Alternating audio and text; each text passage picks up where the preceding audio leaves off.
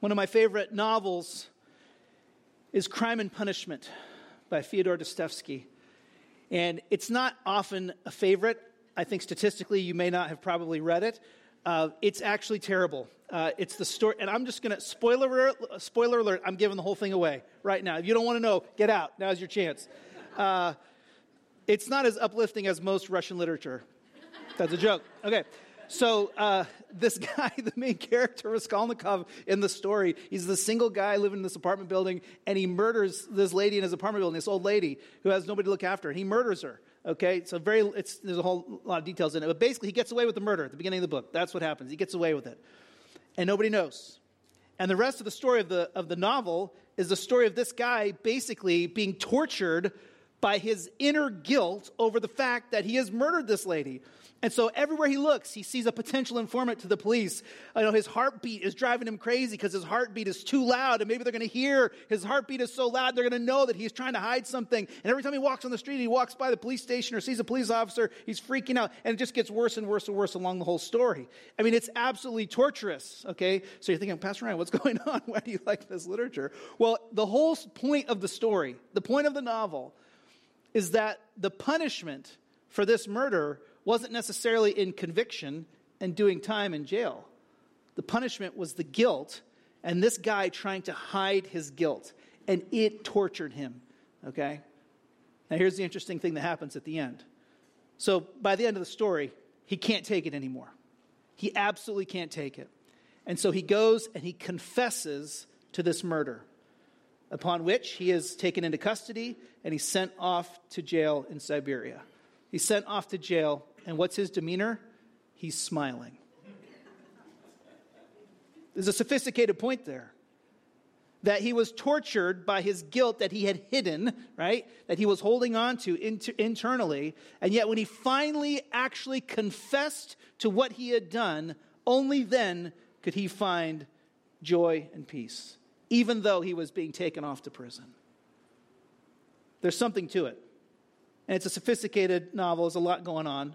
But I think there's something to the idea that if we refuse to confess our sin, we are in trouble. That's really one of the main themes of Psalm 32.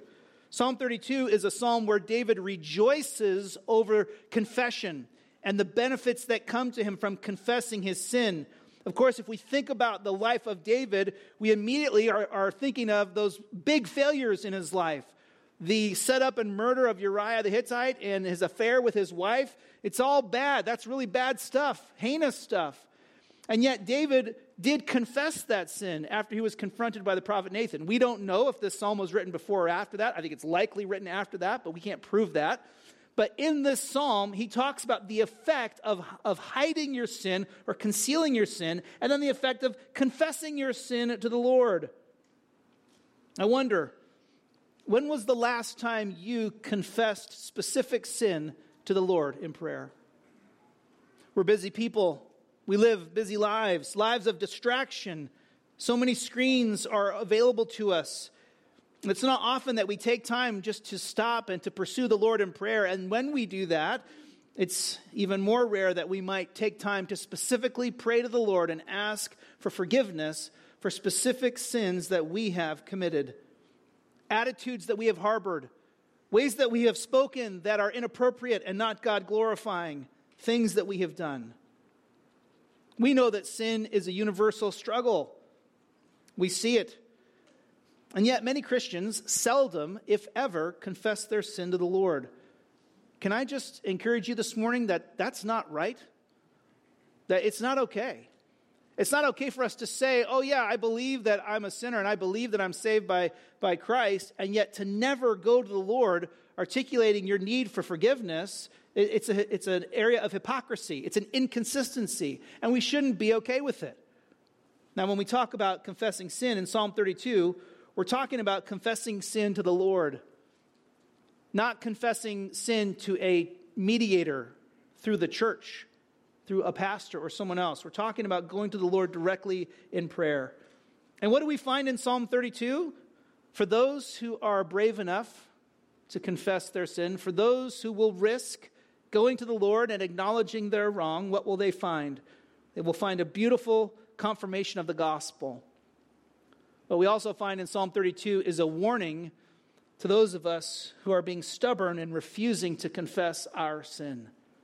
So let's walk through this psalm together. We'll see how the psalmist, how David unpacks these ideas, and how it is actually a psalm of worship, talking about confession and not hiding our sin. So we're picking it up there at Psalm 32 and verse 1. You'll notice in the prescript, or the little title there in your psalm, it says of David, and it's called a maskil or a maskil. This is a technical term.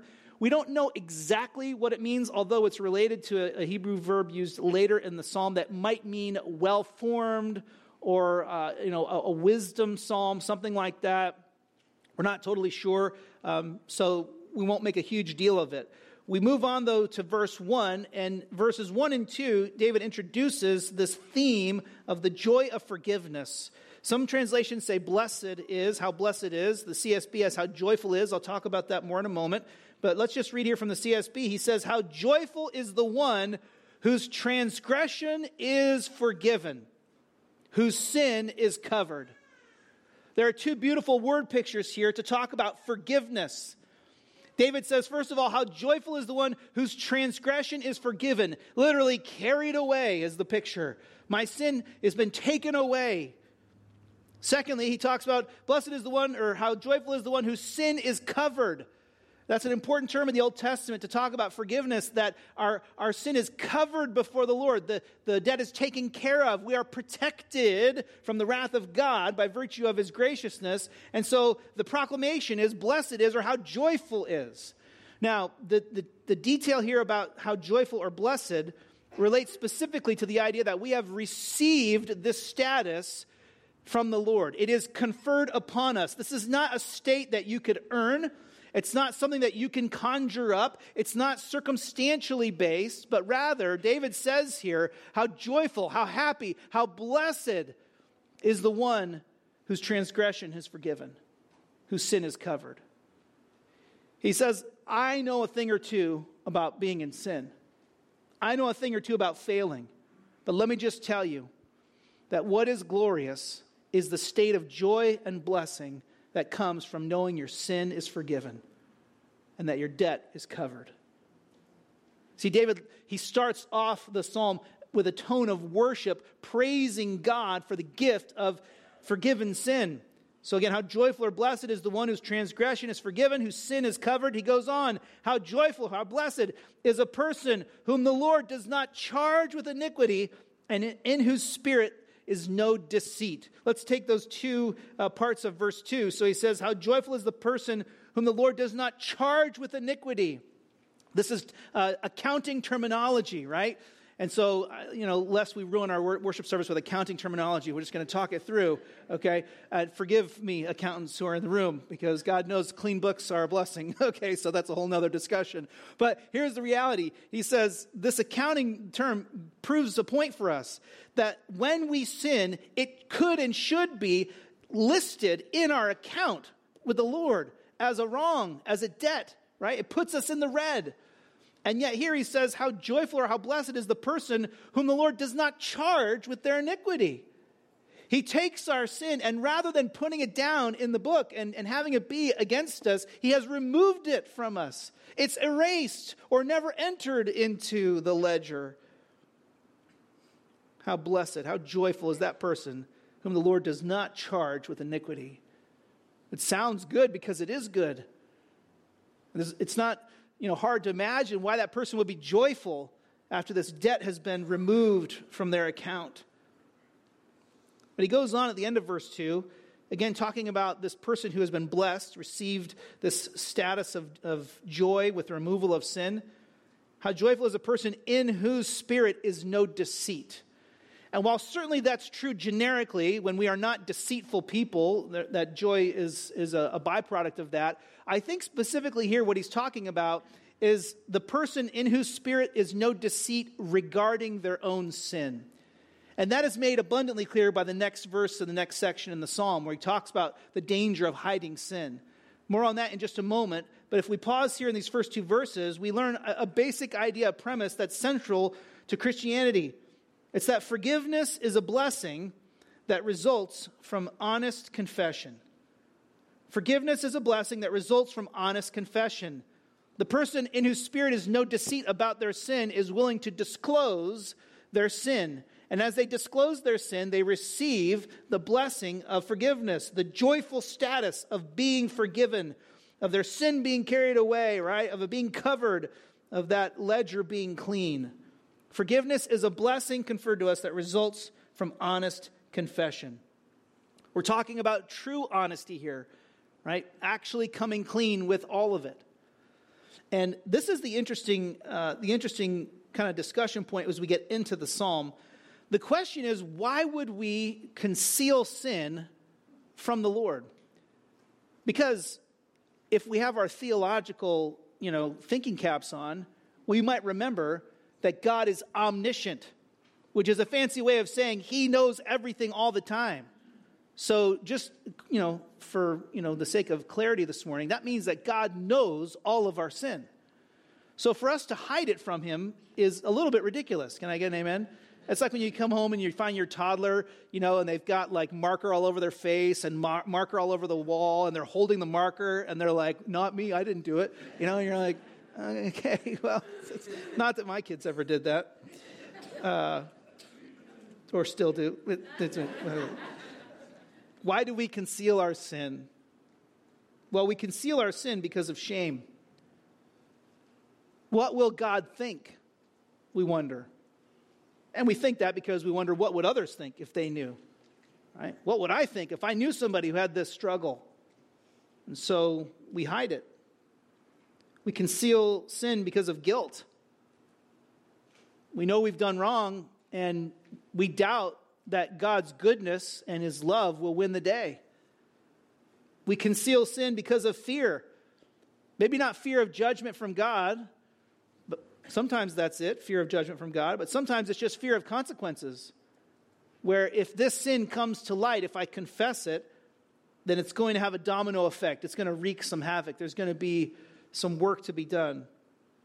While David's not talking about specifically confessing our sin to others, he's talking about confessing your sin to the Lord. A natural and necessary next step, once you've confessed your sin to the Lord, is you also confess it to those whom you've wronged. And so that is messy work, right? It's hard work. And for those reasons and many others, we conceal our sin. We're tempted to do that. But verses 1 and 2 is an argument. Listen, how joyful, how blessed is the person who just comes clean, who just says, this is where I've failed, Lord. And what do they receive when they come clean to the Lord? They receive forgiveness. How many different ways can he say it? Transgression is forgiven. Sin is covered. The Lord does not charge with iniquity. He gives you 3 beautiful pictures there of forgiveness. It's carried away. It's covered. It's removed from the ledger. We are actually forgiven by virtue of faith in our great God. And yet we're tempted to conceal our sin. We're tempted to pretend it's not there. We're tempted to lie about it. The beautiful joy, state of blessing that's pictured in verses 1 and 2, it is conditioned, right, on confession of sin. Because when we don't confess our sin, we create a major problem. Watch verses 3 and 4. He's talked about how joyful is this person who's forgiven. But notice verse 3 and 4. When I kept silent, and he means kept silent about my sin, my bones became brittle from my groaning all day long. There's a word picture here, a contrast. He kept silent about his sin, pretending it wasn't there. But when he kept silent, what's he doing? Now he's groaning. He's groaning because his bones become brittle. Right? The picture here is one of suffering, right? And whether that's a metaphor for spiritual suffering, like his bones being brittle like that, or whether it's literally physical suffering, either way, the point is clear. When I refuse to confess my sin, bad things happen to me. It's an internal struggle, and it's an internal poison. Verse 4, for day and night your hand was heavy on me. My strength was drained as in the summer's heat. You see, David here acknowledges a stark contrast between verses 1 and 2 and 3 and 4. And you have to get this contrast to get the psalm. So verses 1 and 2, how joyful or blessed is the person whose sin is forgiven. You're like, sign me up for that. Like, I want to be in that column. That's the group I want to be in. But then he says, but when I was silent about my sin, my bones hurt. And I just groaned. And I was wasting away like on a hot summer day, or being stuck outside without water. Like the heat was just beating on me. And he acknowledges that suffering, that internal suffering, whether it's physical and spiritual, right, or just the spiritual, either way, he says that suffering is a function of God's hand, he says, being heavy on me. And why was God's hand heavy on David? Because God loves him. And God wasn't content to leave him in a state of unconfessed sin. And so God put his hand on David and actually causes that discomfort from the unconfessed sin, that groaning. The Lord says, I'm trying to get you to the place, David, where you will own your sin, where you will confess it to me and acknowledge what you have done that is wrong. And so he puts his hand on David, is the picture, right? And presses. And so David says, I suffered. The main idea here is so clear. Secret sin destroys us, but confessed sin brings joy. That's the contrast in the psalm. Secret sin destroys us. It's a poison. It'll eat you from the inside out. But confessed sin brings joy. It's very likely this morning that there are some gathered here for whom this psalm resonates very, very much. Because maybe right now you have secret sin in your life. Sin that you have not confessed to the Lord. And by extension, then you have not confessed to those whom you've wronged. And if you're here and you're in that state, maybe you can identify with the suffering that David describes. The crime and punishment of sin being unconfessed and the suffering that goes along with that. But you need to know this morning that the message of Psalm 32 is that you don't have to stay there. That there is relief from that burden. There is joy available. And just as much as we have to learn that secret sin destroys, again from the inside out, we also have to realize that confessed sin, when we come clean with it before the Lord and then before others, right? When we confess our sin, what do we find? We find joy and peace and provision, a state of blessing, not a state of condemnation. Unconfessed sin is a prison. It is a poison. It does eat at us from the inside out. It does confine us, right? And yet by God's grace, He will put His hand on you and actually give you sleepless nights and give you frustrated circumstances. And He will make you feel upset to bring you to the place where you're finally ready to confess your sin before Him. His hand in that circumstance is a blessing. Even though it may not be fun, it's a blessing because He loves us enough to rescue us. Unconfessed sin does cause suffering. I think physical is included here, but at least spiritual for sure. We see, of course, that unconfessed sin displeases the Lord. He puts His hand on us because it's not right, and we know it's not right. Unconfessed sin is also based on a lie. What's the lie in unconfessed sin? The lie is, if I ignore it, maybe it'll go away. Has that ever worked for anyone? Ever? It doesn't work. You know, your check engine light comes on. If I ignore it, maybe it'll go away. No, the light comes on for a reason. You need help, right? If we don't confess our sin, we're lying to ourselves, or we're believing a lie told to us by the deceiver, where he says, did God really say that was wrong? Not really. Not that big of a deal. Unconfessed sin decreases our sensitivity to sin. And ultimately, if we don't ever confess our sin, not only is that a sign of unbelief, it leads to absolute disaster. I'll give you one story about this. It's an extreme example to be sure, but it just proves the point. This was someone that I knew through a ministry associate when I was graduating from high school, and I was in college preparing for ministry, and this person had been in youth ministry, but while they had been in college, they had had an addiction to pornography, and they'd been regularly involved in viewing pornography and that sinful pursuit, and they never disclosed it to the Lord for sure. They certainly didn't disclose it to anybody else, refused to ask for help. And so that the problem got worse. They didn't tell anybody. Eventually, that person gets into youth ministry, and then that addiction to pornography became a new outlet arose for that sin with flirtations with teenage high school girls. And then eventually that leads to unfaithfulness with one of these teenage girls. This individual was married, had 5 children. And ultimately, it was found out that this affair had happened. The person was then under legal threat because the girl with whom he had committed the affair was underage. And then he was convicted. His wife left him, separated from him. He went to prison. And to this day, I don't know if he ever seen his children again. And that's a terrible story. But I just wanted to share it with you to underline the point that it all started with unconfessed sin, right? Not being willing to own sin and confess it for what it is, it just causes more and more damage. And that accelerates the cycle of sin and desensitizes us to the sin. And we argue, oh, it's not that big of a deal. It's not really sin. It's really okay. It's not going to really hurt anybody. It's a private thing. And then we see, of course, the destructive path that it can take. Secret sin destroys, but confessed sin brings joy. David wants to argue in the psalm. He wants to help those who recite the psalm and who sing it. He wants to help us by pointing us to the Lord. Rather than suffering under unconfessed sin, he wants us in that state of blessing. So watch verse 5. He describes what happened, the difference, the turn. He had not confessed his sin. He was suffering. The Lord's hand was heavy on him.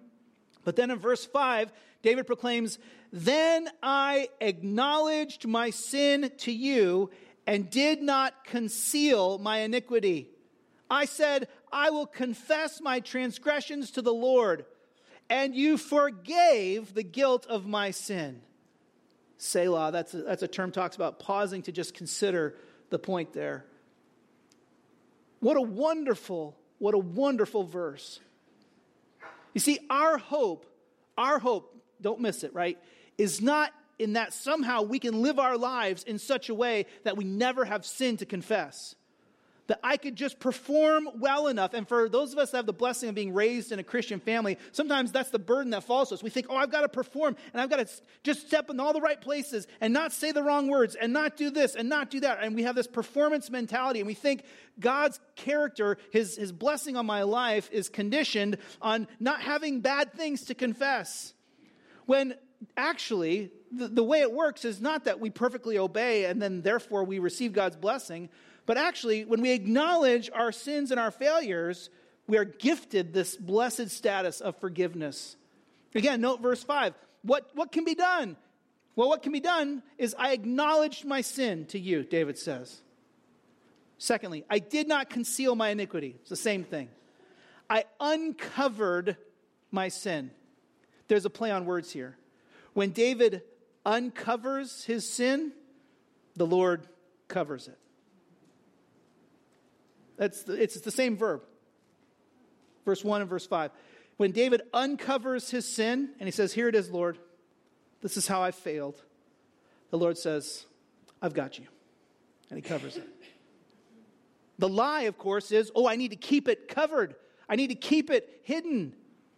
But when David says, I will confess my transgressions to the Lord, the result is you forgave the guilt of my sin. We fear condemnation, perhaps, but what do we find? Forgiveness. Right? We fear anger. What do we find? Love and grace. David argues, he says, confess your sins. Why? Because God forgives. Because God forgives. This is a beautiful expression of the gospel tucked away here in the Old Testament. It just reminds us that it's the same author from the Old and New Testament, right? That this is one story. But the message is clear. Confess your sin not because you have to in order to earn God's favor, but because God loves you and is inclined to forgive you. Confess your sin because he forgives. there will be all these arguments as to why you shouldn't confess your sin. All these lies, right? Oh, you were justified in it. Well, is it really sin? I don't even know, Oh, yeah. Oh, no, it'll just be fine. It's not that big of a deal. Right? Or if you confess it, people find out, they're gonna turn from you. They're gonna turn on you. God's gonna judge you.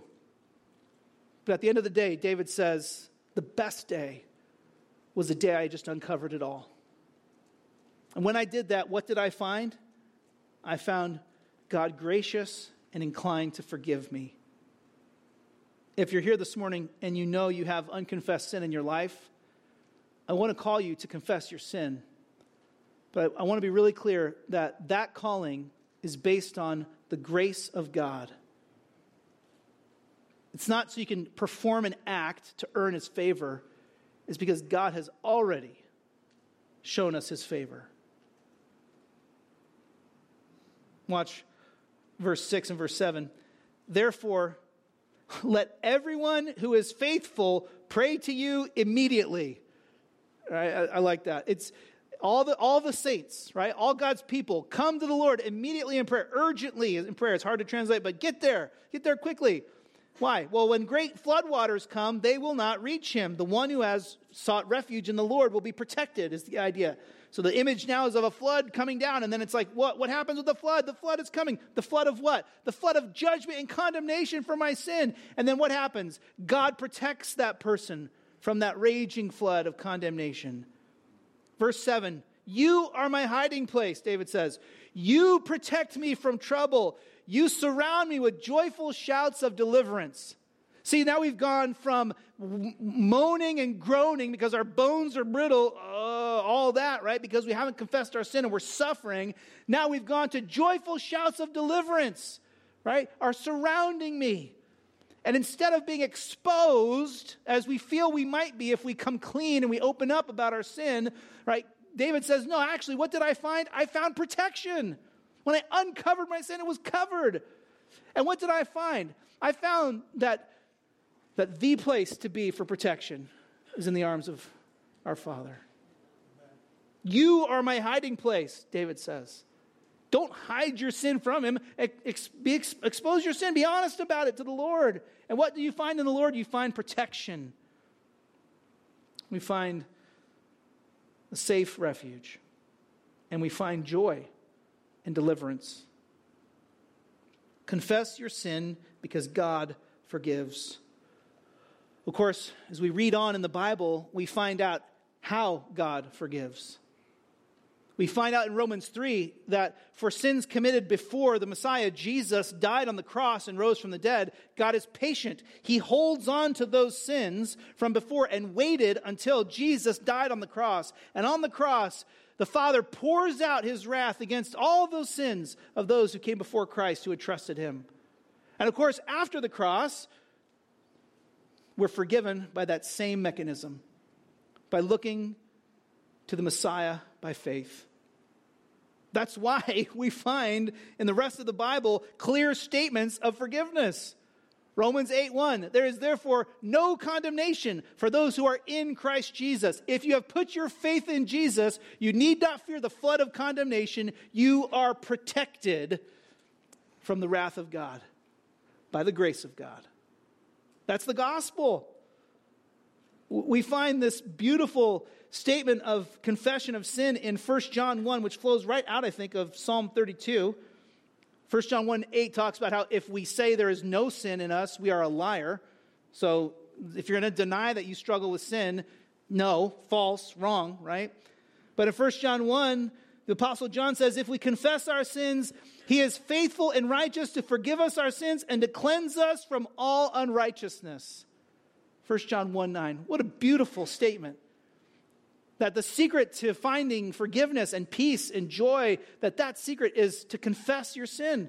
Again, the idea there is confession to the Lord, to go to the Lord in prayer, to own your sin, to call it what it is, and to seek his mercy. Confess your sin because God forgives. Why does God forgive? Because Jesus died in your place and rose from the dead. This is the gospel. And we do find it here in Psalm 32. I don't know if you recall the story of the Pilgrim's Progress by my friend John Bunyan, written in the 1600s. John Bunyan writes this story, this metaphor for the Christian life. And early on, Christian, hears the gospel and responds. But in those first stages, he's still carrying on his back the burden of his sin. And it's pictured as this huge backpack, this weight. And he's carrying it around. You can just picture him in the story, just kind of struggling along with this pack. But in stage 3, chapter 3, Christian comes to this place in the story where there's a hill, there's a cross, and there's a tomb. And the tomb is empty. It's open, right? And as Christian comes to this place, what happens? Well, the burden breaks off of his back, and it rolls down the hill, and it's swallowed up in the tomb. It's just a beautiful picture of forgiveness, right? His burden was relieved by faith in Jesus. But note what Bunyan says. This is what he says Christian said in that moment. Christian said, "He has given me rest by his sorrow and life by his death." Then Bunyan notes this. It says, "Then he stood still a while to look and wonder, for it was very surprising to him that the sight of the cross should thus ease him of his burden." He stood there for a minute and he just looked and he thought, this is crazy. That the sight of a cross, a sign of a place of suffering, a place of execution, that would be the sight that brings me comfort. Why is it a wonder? Because it's where the mercy of God is poured out for us. We confess our sin because God forgives. That's why we should, and that's the main argument from Psalm 32. So if you're here this morning and you're struggling with unconfessed sin, okay, know that secret sin will destroy you, but confessed sin brings joy. And why should we confess? Because God forgives. Why don't we confess? Well, there's a lot of reasons, but maybe one primary one. Watch verse 8 and verse 9 in the Psalm. David goes on, he says, "I will instruct you and show you the way to go. With my eye on you, I will give counsel." Now, before you get weirded out about David having his eye on you, okay, what's he talking about, okay? He's not talking about a Ring camera that's installed, okay? He's spying on you. This is an expression in the Old Testament that talks about intimate knowledge. So he's saying, listen, I get it. Let me give you some intimate counsel. Let me come clean with you here and just talk to you on a heart level. Like what's the need here? What's my problem? He says, let me instruct you and show you the way to go. Verse 9, "Do not be like a horse or mule without understanding that must be controlled with bit and bridle, or else it will not come near you."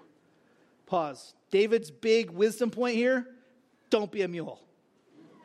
Don't be a mule. I've got t-shirts made up with that on it that are out there and they're available for purchase. They are not. Okay. What's he talking about? He's talking about a stubborn animal, okay? A mule here, the idea, the primary character trait that's in view is the stubbornness of a mule. A horse, when it doesn't want to do what you want it to do, good luck with that. Getting that horse to do what you want it to do. Unless you put that bit and bridle in its mouth. And then by virtue of that bit and bridle, you can cause that animal that is strong and proud and wants to do something else, you can bring it into conformity, right? But here David says, I'm going to tell you how to get here, okay? I'm going to instruct you. If you're not confessing your sin, I'm going to give you help on how to get here. Don't be a mule without understanding. The mule who doesn't understand what's going on and has to be forced into submission. David says, don't be a mule. Don't be the one who has to have the bit and bridle put in their mouth to bring them to a place of submission. Just be smart. Humble yourself and confess your sin. The enemy here is pride. Pride prevents confession. Pride prevents repentance. Pride says, I haven't sinned, when God's word says clearly we have. Pride says, I have an excuse, when even though there are complicating circumstances that we face in our lives, you are not excused for your sin. Pride says, well, they won't forgive me, so they can ask for forgiveness first. Let them come around, and then I'll acknowledge my wrongdoing. That is stubborn, mule-like pride. It's without understanding because it puts me at the center of the universe. rather than the glory of our great God. David says, let me just shoot straight with you. Don't be a mule without understanding that has to be forced into submission. Just confess your sin. Confess your sin to the Lord. Well, but what if people don't respond the way God does? Okay. What if it makes a big mess that I have to clean up? Okay. What if I don't ever get what's owed to me by them? Okay. How joyful, how blessed is the one whose sin is forgiven. This is not, I confess my sin when it's convenient. I confess my sin when it's easy. I confess my sin when I'm guaranteed anonymity and no one else will know. Pride prevents confession, and therefore pride is the obstacle to experiencing the joy and peace that comes from forgiveness. I've got to tell you, if you've never trusted in Christ, this is the fundamental issue. The fundamental issue here is pride, that you have not acknowledged your need for a Savior. And God does oppose the proud. He absolutely does. But don't forget that God gives grace to the humble. And this psalm is meant to be a beautiful picture of his grace offered to us in forgiveness. The only condition is that we humble ourselves and acknowledge our need. Maybe you're here and you've never trusted Christ. I would encourage you to consider whether or not you are proud in the sight of God. Consider what it would look like for you to humble yourself and to acknowledge, to say, Lord, I have sinned against you. And turn to God in confession of sin. When you do, what will you find? You won't find an I told you so. You won't find, okay, yeah, but here's some extra judgment for you for taking so long. You will find that God forgives sinners. That's what you'll find. You'll find grace and love. And you can stand there with Christian and look at that cross and just wonder at how God funnels his grace through that cross. Pride prevents confession and repentance.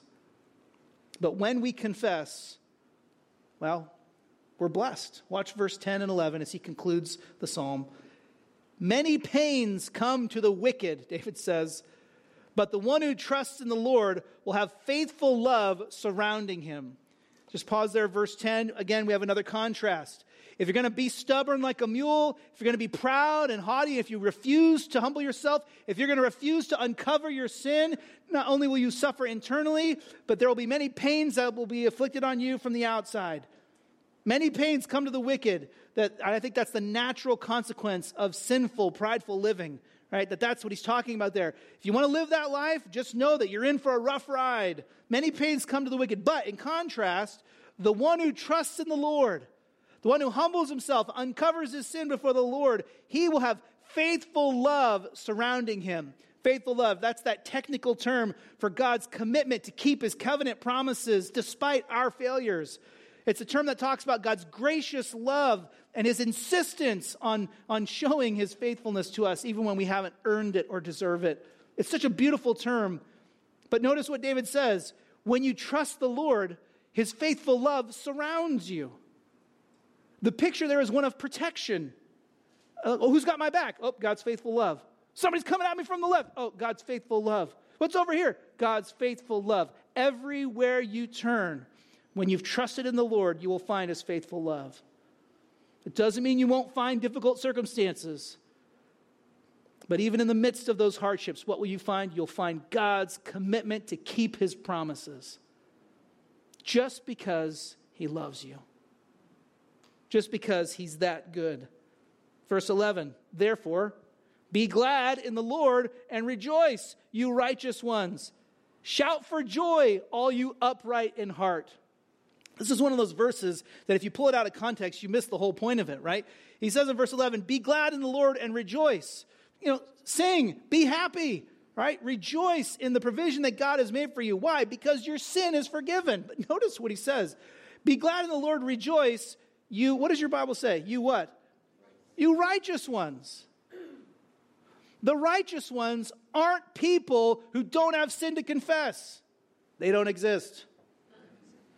The righteous ones are those who have humbled themselves and confessed their sin to the Lord. The righteous ones are the ones who have trusted in the Lord. Where does Paul get the idea that it's only by faith that you are declared righteous? One place he could have gotten it from is Psalm 32. Because the righteous ones here are not perfect people. They are people who have been declared righteous by virtue of their trust in the Lord.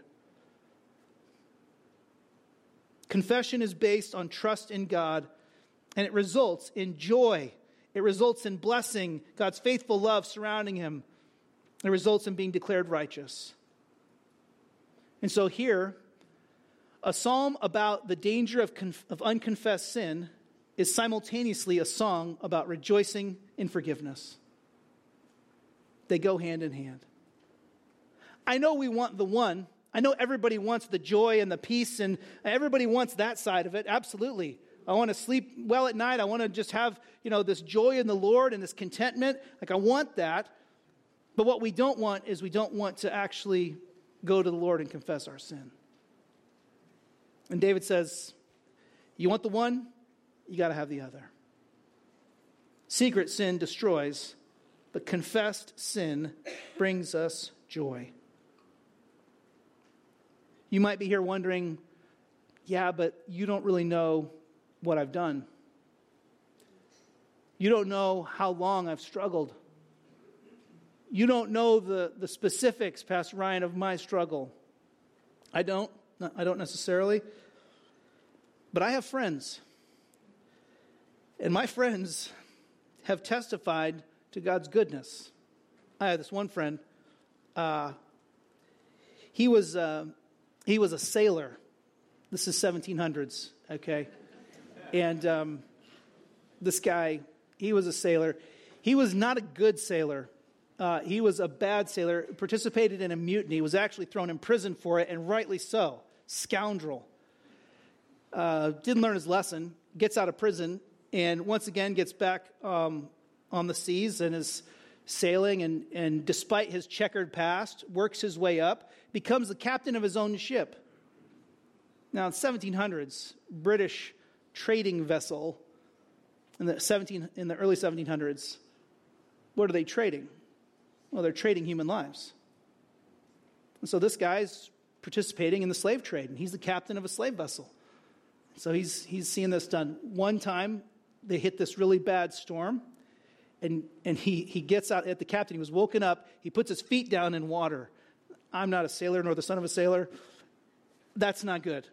Okay, when you put your feet down on the ship and it's in water, okay, this is not good, right? So he puts his feet down in the water. He says, I panicked. And he said, I reached in, and he said, somebody's grandma had left a Bible. Sent him a Bible or something, so he had it there. And so he pulls this Bible out, and he starts reading the Word of God. And I'll tell you what, in that storm, God put his hand on him. And this guy, a convicted criminal and a human slave trader, confessed his sin before the Lord. It took him 3 days before he was broken down and he got there, but he got there. The Lord mercifully brought him to this place where he could finally confess his sin. You know him, John Newton. You know him, he wrote the song, Amazing Grace. How sweet the sound that saves a wretch like me. And John Newton, where he's standing here today, he would tell you, if you're wondering whether or not God can forgive you, he would say, he forgave me. That's how much God loves us. That's how effective the gospel is. That's why, rather than hide our sin, we must confess it to the Lord. Because when we do, what will we find? We'll find joy. Would you pray with me, and we'll ask God to help us be people who confess our sin.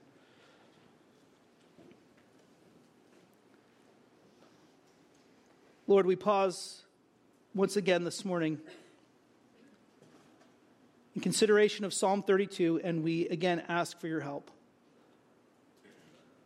Lord, I pray for those who may be here who have unconfessed sin in their lives, that they have not